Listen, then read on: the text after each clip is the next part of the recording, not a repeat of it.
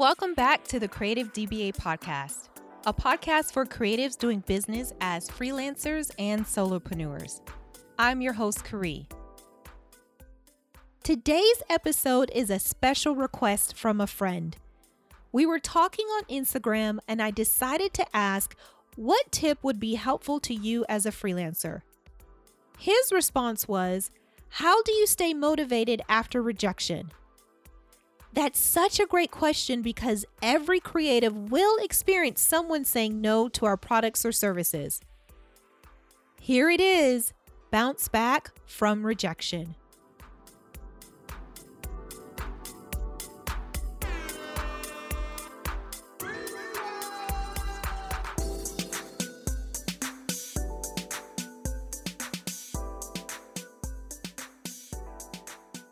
As I said in the intro, this is such a great question because we all go through some form of rejection. I've definitely had my share of having to find motivation after rejection. Rejection itself is hard, but rejection as a creative is really tough because sometimes it feels like they're rejecting our work. And that work to us is our creativity, and our creativity is like our babies. So I'm there with you. I know for all my creatives out there who've been through rejection, I know this could be a touchy subject. If we get enough rejection, it can cause us to feel really low. That's why I wanted to break this discussion into two parts. Before I talk about the motivation after rejection, I want to talk about the message behind rejection.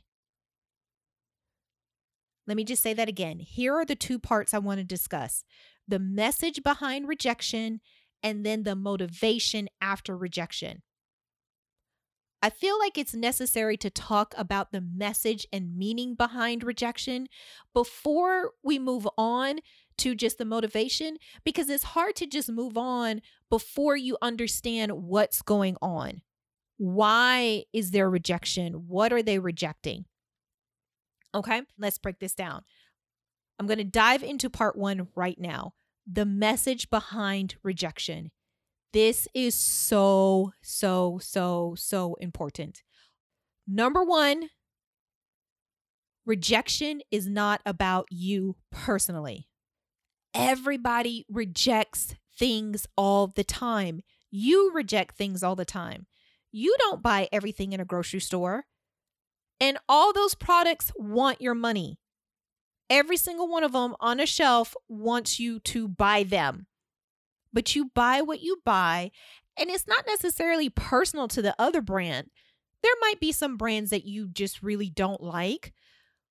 However, I don't think people are like, I'm buying Colgate because I hate Crest with that passion. Or maybe you do. Okay. The point is, we all participate in some form of rejection. Therefore, it is important for you to know before we get any deeper into this topic that rejection is not personal.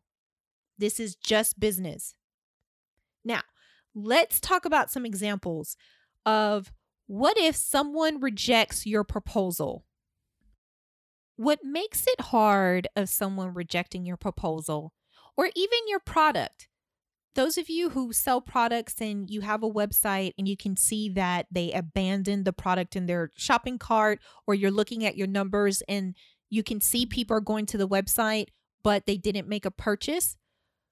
What makes this hard to get over is that we don't know why. We see people rejecting the proposal and rejecting the products, but we don't have a concrete example why.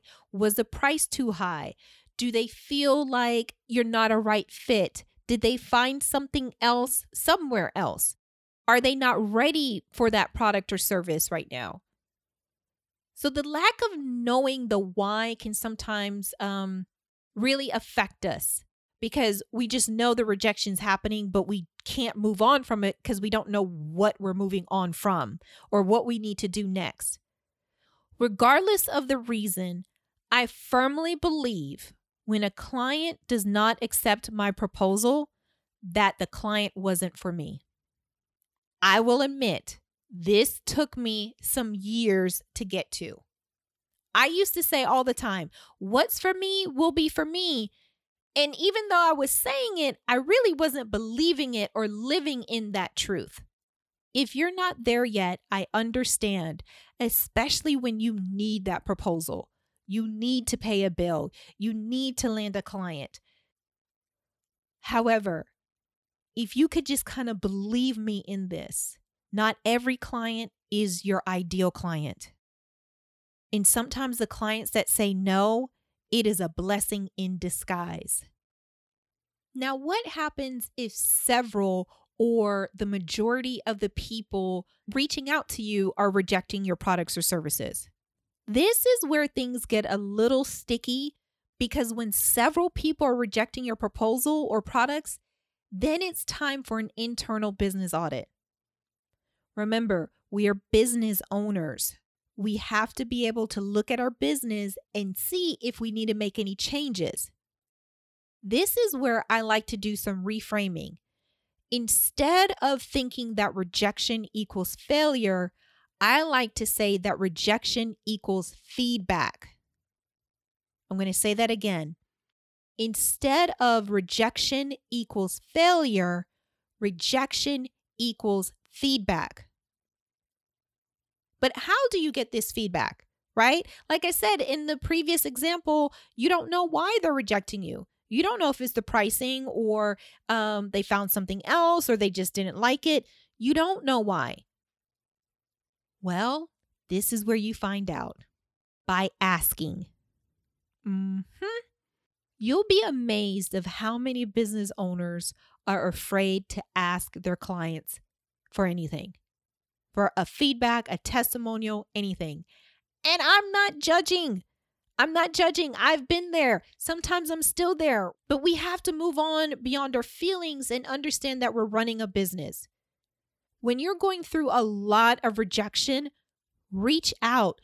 You don't have to ask everybody, but just send a letter of like, hey, I noticed that you didn't go for this proposal or you abandoned your shopping cart. What's going on? You want to get feedback, especially if you're dealing with a lot of rejection, because something is happening and you don't know what that something is. One of the main reasons you might get is pricing. Before you go and lower your prices, I want you to consider a few things. Number one, is this your ideal audience in the first place? The people who are rejecting you, is this who you really are trying to target with your products and services?